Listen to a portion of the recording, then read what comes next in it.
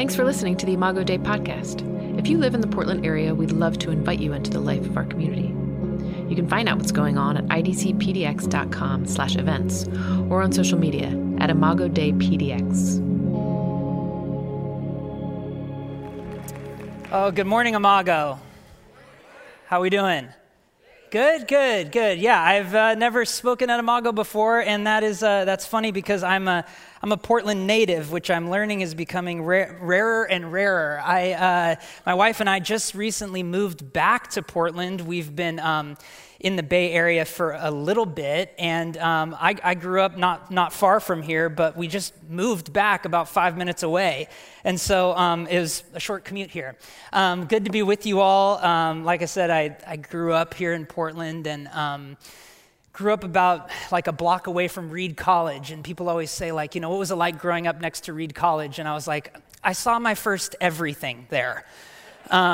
My parents didn't have to worry about what movies I would watch or what songs I would listen to because it was all at Reed first. It was like the seedbed of weird. Before weird was cool, it was just weird. It was just weird in the 90s. But yeah, and we're back now, and it's so good to be at Imago because actually, your community has been a blessing to us from growing up in Portland. Growing up here, late 90s, early 2000s, some of you who were here or were here at the start of Imago, there weren't a lot of churches in Portland that necessarily I could relate to or my family could relate to. In fact, the way that I came to Jesus was my mom got invited to a church 20 minutes south in the suburbs. There were just, there was no Imago, there was no Door of Hope, there was no Bridgetown. It was a different kind of Portland. It was a different kind of city.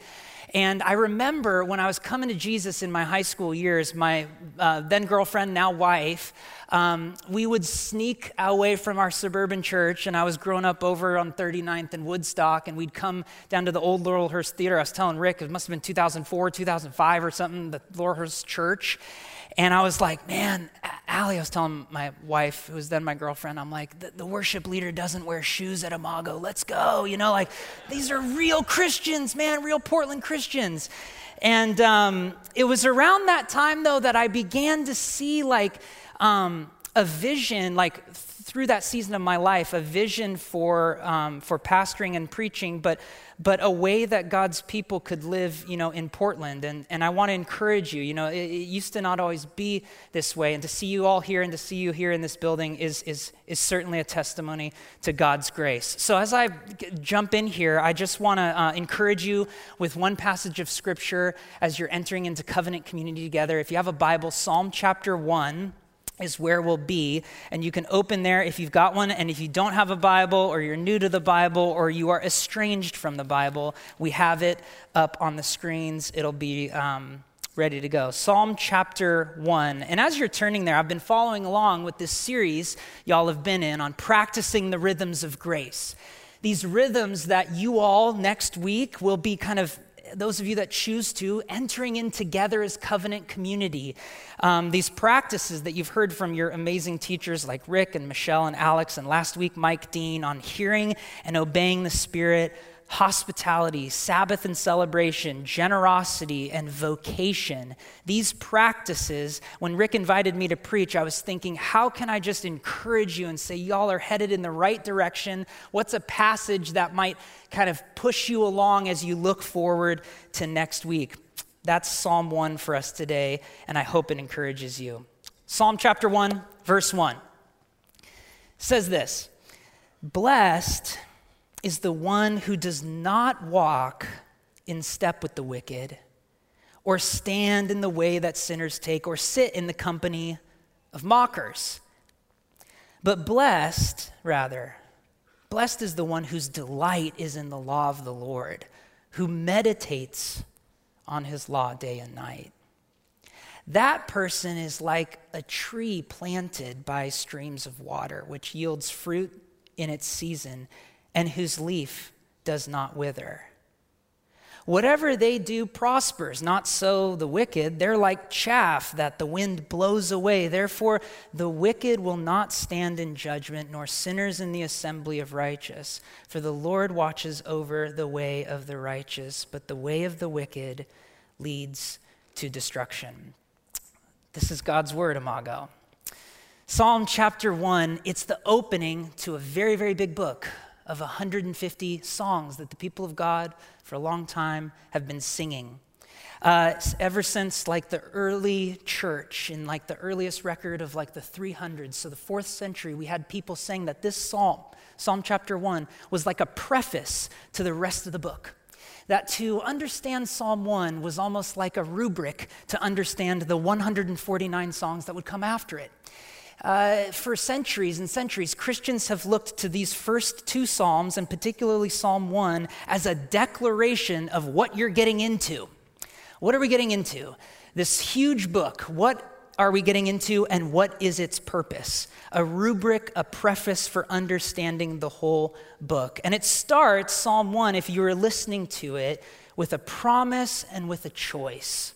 A promise and with a choice. The promise begins with this word, blessed or blessed. Now, that's a very churchy word, and some of us are unfamiliar with that term, or we're only familiar with it the way that celebrities kind of like to invoke it during random times in their life. Blessed has been translated by the theologian Scott McKnight as the happiness and flourishing of a good life. If I could make it plain, I think that blessedness is about this. You're headed with God in the right direction. You're headed with God in the right direction, towards flourishing. I was thinking about this word, and I think this psalm came to mind for you, Imago, because I think about that with you. You're headed in the right direction with God as you enter into covenant community together. And this promise is headed towards a direction of a choice. And if you were listening to Psalm 1 as I read it to you, there is a choice in this text. There's this choice between righteousness and this flourishing tree planted by streams of water, and this chaff or this brittle, withering life called wickedness. Righteousness, Dr. Gary Breshears likes to define it as right relationships with God, self, others, and rest of creation. Sometimes we think righteousness as like piety, piousness, like a religious person is righteous because they're right with God.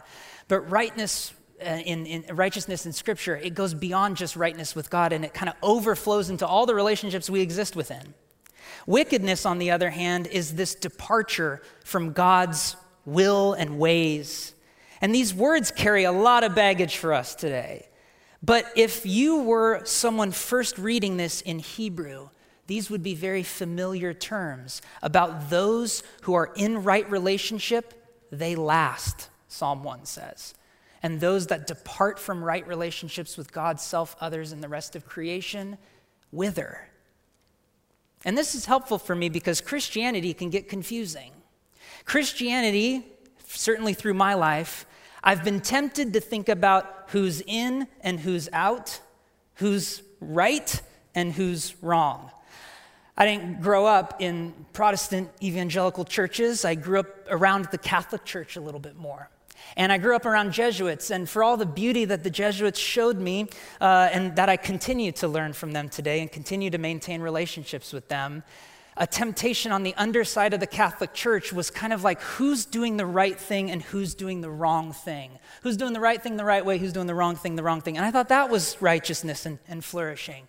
That was the temptation. And then as I became kind of more on the Christian Protestant side of things, for all of the amazing worship experiences and enlightening Bible studies that I've experienced, the temptation has always been who's in and who's out.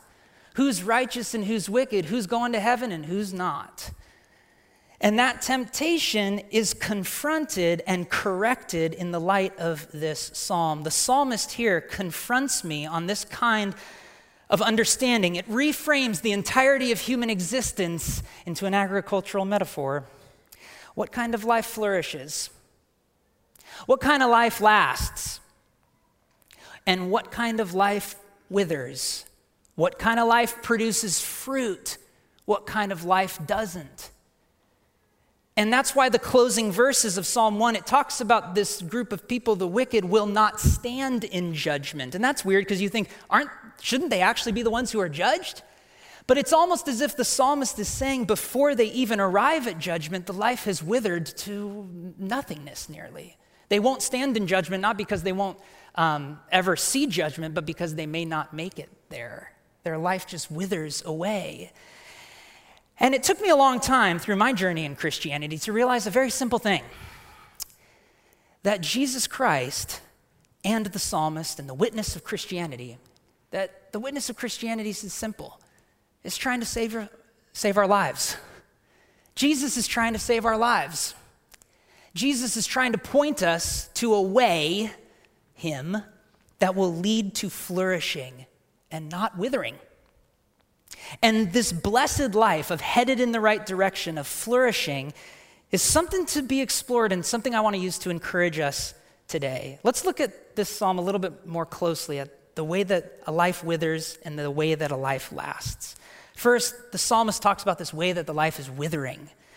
I said it's an agricultural metaphor. I said the agricultural metaphor corrects my binary understanding of who's in and who's out and who's right and who's wrong. What do I mean by that? Well, the Bible loves agricultural metaphors. I grew up, like I said, not far from here. I grew up taking the TriMet bus. I know nothing about agriculture. And it was before all of us in Portland got chickens. Like, I don't know anything about chaff. I have to study it for you. But these metaphors matter. We must maintain them as the church. They cannot be exchanged for technological ones, because the kingdom that Jesus talked about, he talked about agricultural metaphors all the time. When he came and he said what his society would be like, what his kingdom would be like, he constantly talked about trees and fields and seeds. And when we substitute those metaphors for technological ones, we lose the very meaning of the metaphor. We lose the very meaning of what Jesus was trying to say and what the psalmist was trying to say. See, this metaphor cannot be exchanged, the field for the phone, for example, because this metaphor about a tree planted and chaff that withers away, these metaphors tell us that the life that withers is a gradual life. It's not you're in and you're out. It's a gradual descent. And this warning the psalmist gives us was picked up by one of its earliest interpreters. One of the great geniuses of the Christian church was named St. Augustine. He was a bishop from northern Africa, like modern-day Algeria. And he interpreted all 150 psalms. And in his exposition, his detailed explanation of this first psalm, this is years and years ago, late 300s, he says, pay attention to the order of this psalm and the way the life gradually withers. Notice that the person in Psalm 1 walks first, walking in step with the wicked, and then stands in the way that sinners take, and then sits, walking and standing and sitting. This life is gradual, and the psalmist says, beware of the gradual descent into this withering life. Beware of keeping unhealthy company. Again, some of this language here has so much baggage in our culture, but it's a reason for us to more further interpret it and understand it. Psalm 1 is looking at foolish people, sinners, wicked people, and saying, be careful of being around unhealthy company. Perhaps this is a good reminder of two things. The first is this community covenant, the covenant community that Imago, you all are stepping into, it is a community effort. Everything done in Christianity must be done together. When Jesus invites us into his kingdom, what is it? It's a nation, it's a society, it's a people, it's a group. Those who are living inside the same rhythms of grace, and the psalmist is saying, not everybody will. In fact, you won't all the time. You and I won't live in these rhythms faithfully all the time. Most of us will not Sabbath consistently. Most of us will not give our money consistently. And so, all the more reason to be connected into a community, to encourage one another to do so. Most of us will be tempted to be following the capitalist forces of American desire for profit and prestige. Most of us will be tempted to put our kids to bed and open our laptops and work endlessly to make that extra money and to side hustle instead of resting. Many of us will try to hold on to our possessions and stack up wealth as much as possible instead of give it away. And because of those very real temptations that exist both in the church and outside of the church, we must beware of the unhealthy company that we can take and the unhealthy company we can be for other people. It's not just about other people out there that can damage your Christianity. It's about a way that can be insidious inside the hearts and lives of us, where we become the very unhealthy company the psalmist is telling us to avoid. Beware of unhealthy company and beware of adopting devastating attitudes. Did you see that word mockers, or some of your translations may have said scoffers, another very biblical word, kind of ancient. I don't know how much we use that word today, but that is an attitude word. That's a disposition you and I hold towards the world. It's a heart's temperament towards your surroundings. Scoffing and mocking, those are the primary dialects of the English internet right now. Puffed up, self-important, immovable, this arrogant and unchanging mind. But you know what? I've noticed this about myself. Scoffing is so sneaky. Mocking is so sneaky. It appears in seed form and gradually grows to infest your life like a weed. Sometimes it starts simply with your belief that you know better than somebody else. Scoffing and mocking begins with a roll of the eyes, a quick dismissal, a slight shaking of the head as you see your friend's vacation post. Oh, they're going on vacation again. That kind of attitude creeps up in all of us, and it's been tempted once again. It's not something that just lives outside of the church. Scoffing and mocking has been something the church has attempted to adopt in order to speak the language of culture. But friends, we all know from experience you can say true things in a very arrogant manner.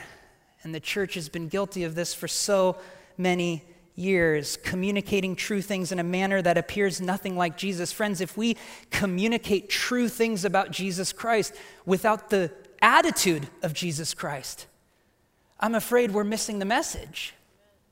And here sits this correction of beware of being in this seat of mockers. You know, I remember I sent a mentor of mine an article, and I was like, what do you think about this? I was just kind of thinking about it. I wanted his opinion about it. He said, Chris, I think there's so many true things in here, but just reading it, it doesn't sound like Jesus. It doesn't have his tone. And I thought, what a healthy way to view information and things we're reading and doctrine. Just because something's true, there's a person's posture that they may take that we could be tempted to take ourselves. That's a portrait of this withering life, but a life that lasts. The psalmist has a beautiful metaphor for a life that lasts. Verse 2 says, "Blessed is the one whose delight is in the law of the Lord and who meditates on his law day and night."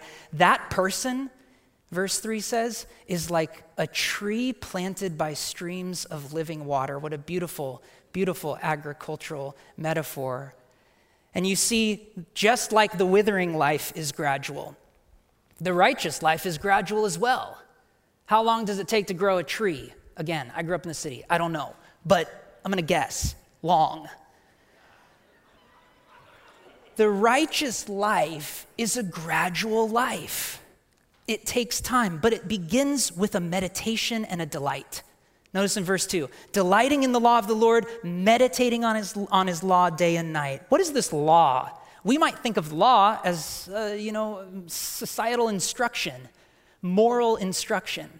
Certainly, the early Jewish readers and writers of this song that they would sing in the congregation of the people of God in the Old Testament, they would have thought of moral instruction. Yes, certainly, but something all the more, because you know this Hebrew word is the Hebrew word Torah. And you might know the word Torah because that is a way we refer as Christians to the first 5 books of our Bible. It's called the Torah, the first 5 books. And yes, it certainly means, that word means instruction. And yes, certainly someone would have heard this psalm and said, oh, their delight is in the law of the Lord. They would have thought about the 10 Commandments. Yes, they would have in Exodus chapter 20, but they also would have thought about Exodus 1 through 19, the freedom of God's people out of slavery in Egypt. They would have thought about the great narratives of Genesis, They would have thought about the great tales of Numbers and the Levitical Code. They would have thought about it all. Another great interpreter of this psalm is not just St. Augustine, but Dietrich Bonhoeffer. If you know Dietrich Bonhoeffer, he was an opposing pastor and a political spy and a theologian against the Nazi regime in 1940s Germany. He was imprisoned for that, and he wrote this tiny little commentary on the book of Psalms. And he wrote this about this psalm. Under law, he says, then it's to be understood this way, as the entire salvation act of God and the direction for a new life in obedience. Just stop right there. This is what we're meditating and delighting in. The entire salvation act of God and the direction for a new life in obedience. It is the birth of Christ in the Nativity and the Sermon on the Mount instructions given to us and the death and resurrection and ascension of Jesus. It's the whole gospel given to us. Just like it's the whole biblical narrative of creation and the fall and the rebellion of God's people, the redemption through Christ and the new creation to come. The whole thing takes into account the delight that we have in it. It's the entire salvation act of God. It is grace to know God's commands, Bonhoeffer says. So a life that lasts is one that's delighting and meditating in everything God has done, is doing, and will do. Well, this creates a slight issue, I think. Because if the righteous life is gradual and it begins with this kind of delight and meditation, it makes me think about the honest place in my life, which is I don't always wake up delighting in the law of the Lord. I don't naturally wake up desiring and meditating on God's law. What if I don't desire God like this all the time? I don't know about you. I wake up wanting all kinds of things. I'm a walking contradiction of discordant desires. And if we're honest, all of us are. Some of our minds right now are somewhere else. And I don't blame you. Some of us are constantly thinking about other things. But notice, I love the way the psalmist paints this. That delight and meditation go side by side. See, I used to read that verse, delights in the law of the Lord and meditates day and night, as sequential. Like I delight first and then I'm meditating all the time because I'm just so delighting in God. But what if it was not so much sequential as it was cyclical, where one plays off of the other, that our desire drives our discipline to meditate day and night, and meditating day and night, our discipline drives our desire. I think that's more true of human development. What I truly desire, I discipline myself in. And what I discipline myself in, I find myself desiring.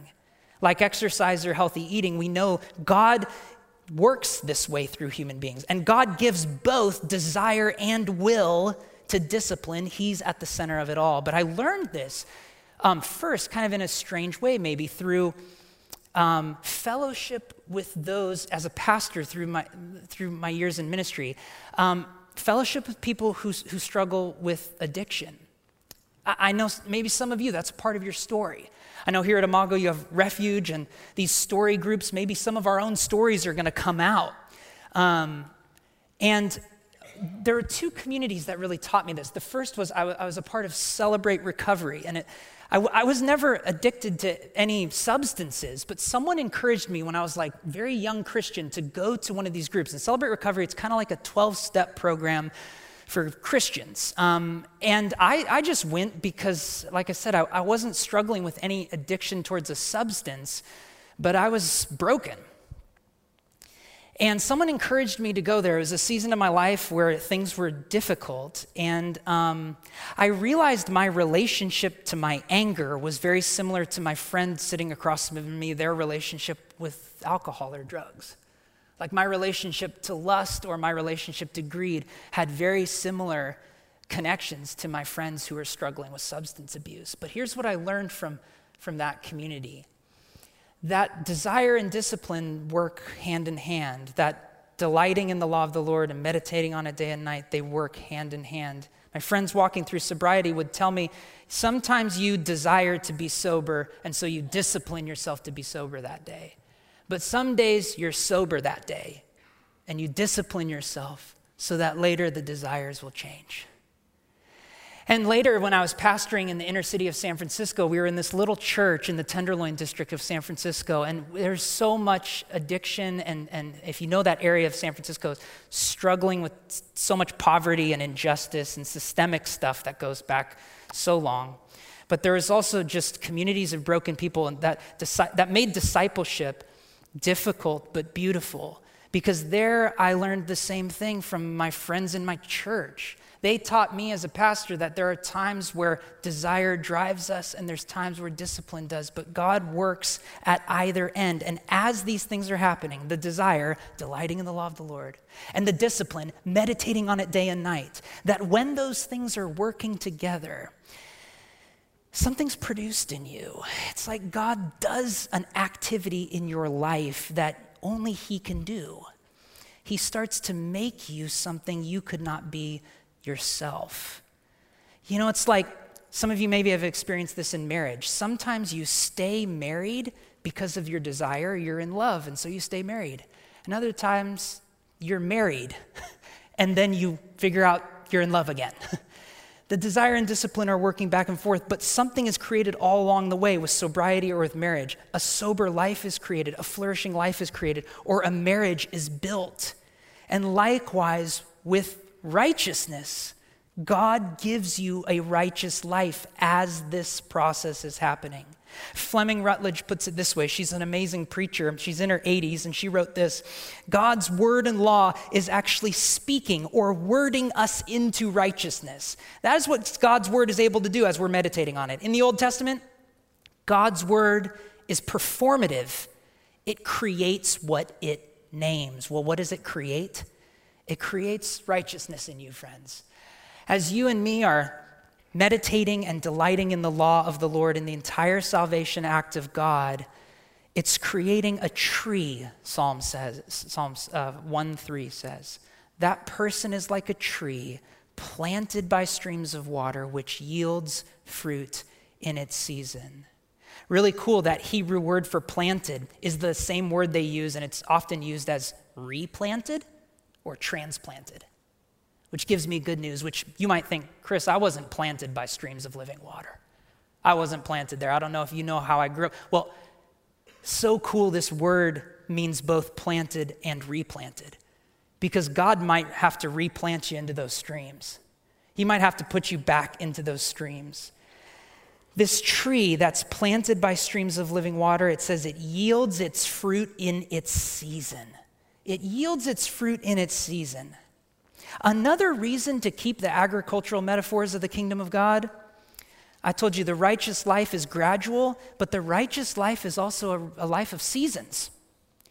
As gradual as the withering life is, righteousness is gradual as well, but it's also seasonal. I think for a lot of us, I'm tempted to just want like a grocery store Christianity.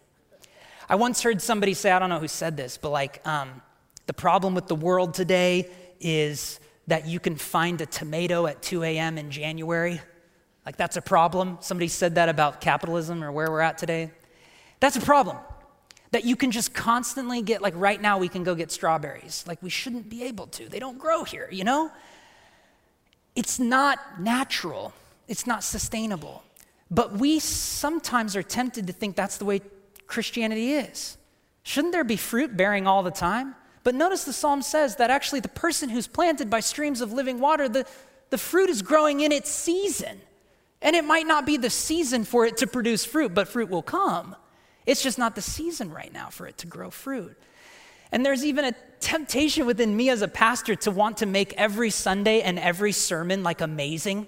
Like, oh, every sermon, oh, this Sunday's going to be amazing. This Sunday's going to be amazing. It's going to be life-changing. It's going to be life-changing. It just gets exhausting after a while. You know, at the end of the day, not every part of spiritual life is amazing. So much of it is difficult. So much of it is wintering.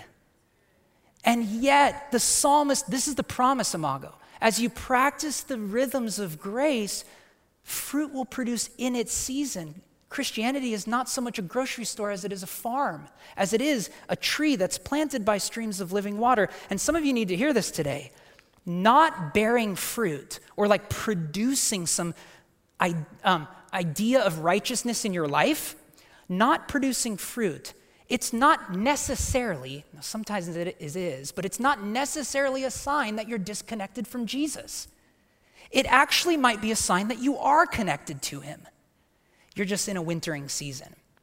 You're in a difficult season where fruit is not producing. You see, the emphasis of the passage is not that there's this tree churning out fruit 24/7. It's that it's patiently but predictably producing something organic that God is doing in this person's life. And the emphasis is not on the fruit, the emphasis is on the roots. Where is this tree planted? To what is it connected to? Because this psalmist knows the same thing Jesus Christ knew when he taught this very simple, very profound teaching. A good tree produces good fruit. Where the roots go, the fruit comes. And so like a tree next to water, the only reason there is fruit is because of what it is connected to and from what sustenance it is receiving. A life that truly lasts is a life that is rooted in God through Christ. You know, the truth is, we talk about righteousness. All throughout the Bible, righteousness, people are only righteous because God says they are, or because of some relationship they have with him. Like Noah was righteous in Genesis because he, quote, walked with the Lord. He was connected to the Lord. Abraham had faith, and it says that God saw the faith and he counted it to him as a righteous life. He was like, I'll credit that. That looks like righteousness. So I'll name it that. Actually, in Deuteronomy 9, God tells the people of Israel emphatically, it is not because of their righteousness that he chose them. Righteousness, all throughout the Bible, people are righteous because they are connected to God. And I mentioned before Augustine, the great interpreter and North African bishop of this passage, he argues, you see Jesus all through this text. He says, when you look at this psalm and you see somebody standing in the way of sinners and sitting in the seat of mockers, who do you think about who stands in the way of sinners?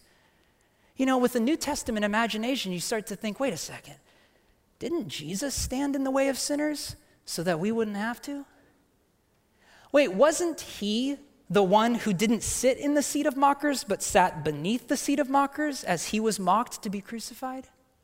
Augustine says, yeah, and wasn't he the one who called himself the living water to the woman at the well in John 4?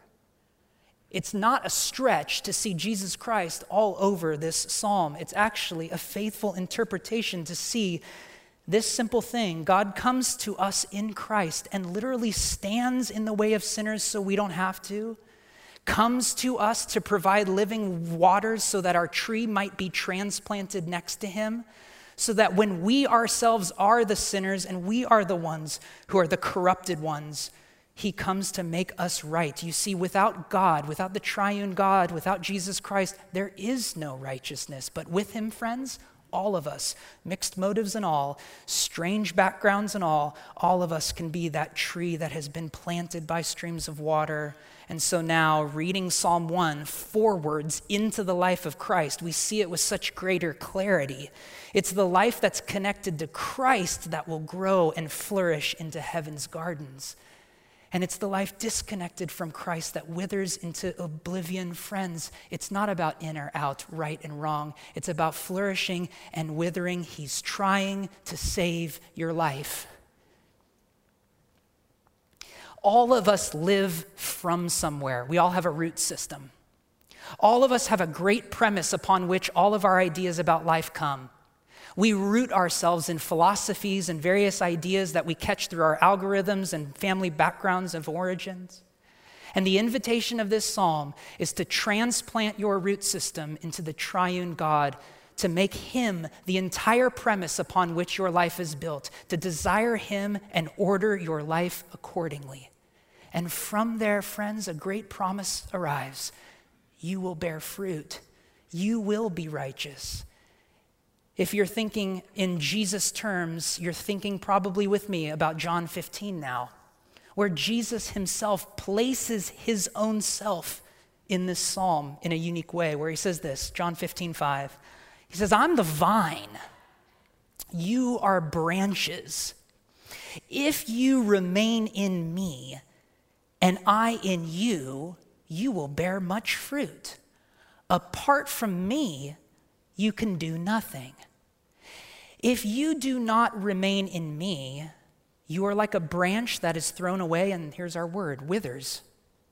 Skipping down to verse 10. However, if you keep my commandments, you will abide in my love, Jesus says, just as I have kept my Father's commandments and abide in his love. Suddenly, the stress of religion can wash away as Jesus shows us the same thing Psalm 1 does. A life that lasts is a life that is rooted in him. Jesus, look at this, he puts himself in place of the law. He puts himself in place of the word. He becomes the way, he becomes the word, he becomes the instruction. And suddenly it now becomes about abiding and obeying. Notice what he says, if you keep my commandments, you will abide in my love. This is the great news of practicing the rhythms of grace, and the way that your amazing teaching team has been teaching these amazing practices has been simple. You practicing the rhythms of grace connects you to the author of grace. Right? As you obey those commands, you abide. Jesus makes the promise plain. If you keep my commandments, you abide in my love. So we don't have to stress about, am I feeling God right now? Is he feeling close to me? Some emotional temperature gauge. Suddenly we just go, am I walking in the rhythms of grace? Because if I am, Jesus Christ himself, he said, I'm abiding in him. That's not my opinion, that's not my feeling, that's the promise from Jesus that I'm resting my life on. The rhythms of grace connect you to the author of grace. The hospitality you practice will connect you to Jesus, who was the hospitable one who welcomed us when we were weak and sinful. The Sabbath that you celebrate will connect you to the Lord of the Sabbath, Jesus, the God who rested on the seventh day. And the generosity you practice will connect you to Jesus, the generous one who gave his life. I told you at the start of this, Psalm 1 has a promise and it's got a choice. The promise of blessing for those who choose righteousness. The great surprise of Christianity, the great shock of it all, is that you and I do not choose righteousness by choosing a kind of philosophy or a set of ideas. We don't choose Christian ideas versus secular ideas or Christian philosophical thinking, and that leads to a better life. We choose a person. We choose a living instruction, a living word, a risen Jesus who's not dead, but waits for you on the outsides of these doors and the insides of these doors. He's here with us now, fellowshipping with us and wanting to meet with you. And those of you who are here to receive him, receive him. Some of you are planted by streams of living water. You've connected your life and built your root system on Jesus. May this psalm give you the encouragement that you're headed in the right direction with God. You are blessed. And for those of you that say, it's time to transplant those roots and to put them into this place, I say, come to Christ. Come to Jesus. Jesus is the one who makes us righteous and who makes us live a life that will last into heaven's gardens. Like a branch connected to a vine, like a tree planted by streams of water, life in God is one that is connected to Christ through practicing his rhythms and commands. Imago, you are headed with God in the right direction. You're blessed, which is why 111 Psalms later, this is what the psalmist writes about the righteous life. Surely, the righteous, the flourishing life, the good and flourishing life, they'll never be shaken. They will be remembered forever. They will have no fear of bad news. Their hearts are steadfast, trusting the Lord. Their hearts are secure. They will have no fear. Why are the righteous lasting and remembered forever? Why are their hearts secure? Not because of who they are, but because of who they are connected to. Because they're trusting in the Lord, because they're connected to the source of all righteousness. And that's what we're here to do at the tables today, friends. Communion is the time that Christians throughout centuries have connected themselves back to the source. The night that Jesus was betrayed, he took the bread and he broke it, and he gave it to his disciples, and he said, "Take this, all of you, and eat of it. This is my body broken for you." And in the same way, he took the cup, and after giving thanks, he gave it to his friends, and he says, "This is my blood, the blood of the new and everlasting covenant, shed for you and for all, so that sins may be forgiven. Do this," he said, "in the memory of me." Meditate on this day and night. Delight yourself in this instruction and this law, because in this practice, you'll meet me and find your root system in a place where life can flourish. Let me pray for you. Father, we need you. We confess our desperation before you plainly, honestly, and freely. There's no pretense here. We are desperate people. We come hungry, we come weak, we come tired. Oh, but we come encouraged by your word that says there's living water to be found. There is new blood to be given. There's a broken bread that's a broken body so that our broken bodies can find fellowship with yours. Oh, Lord, may you do a work through your Holy Spirit that only you can do. We're counting on it. That as we receive this communion and receive prayer together, Lord, there might be something that happens to us. Yeah, I don't want to move past this moment without acknowledging, Lord, some of us could leave communion completely differently. And I pray that your Spirit would be generous to do that for some of us. In Christ's name we pray. Amen.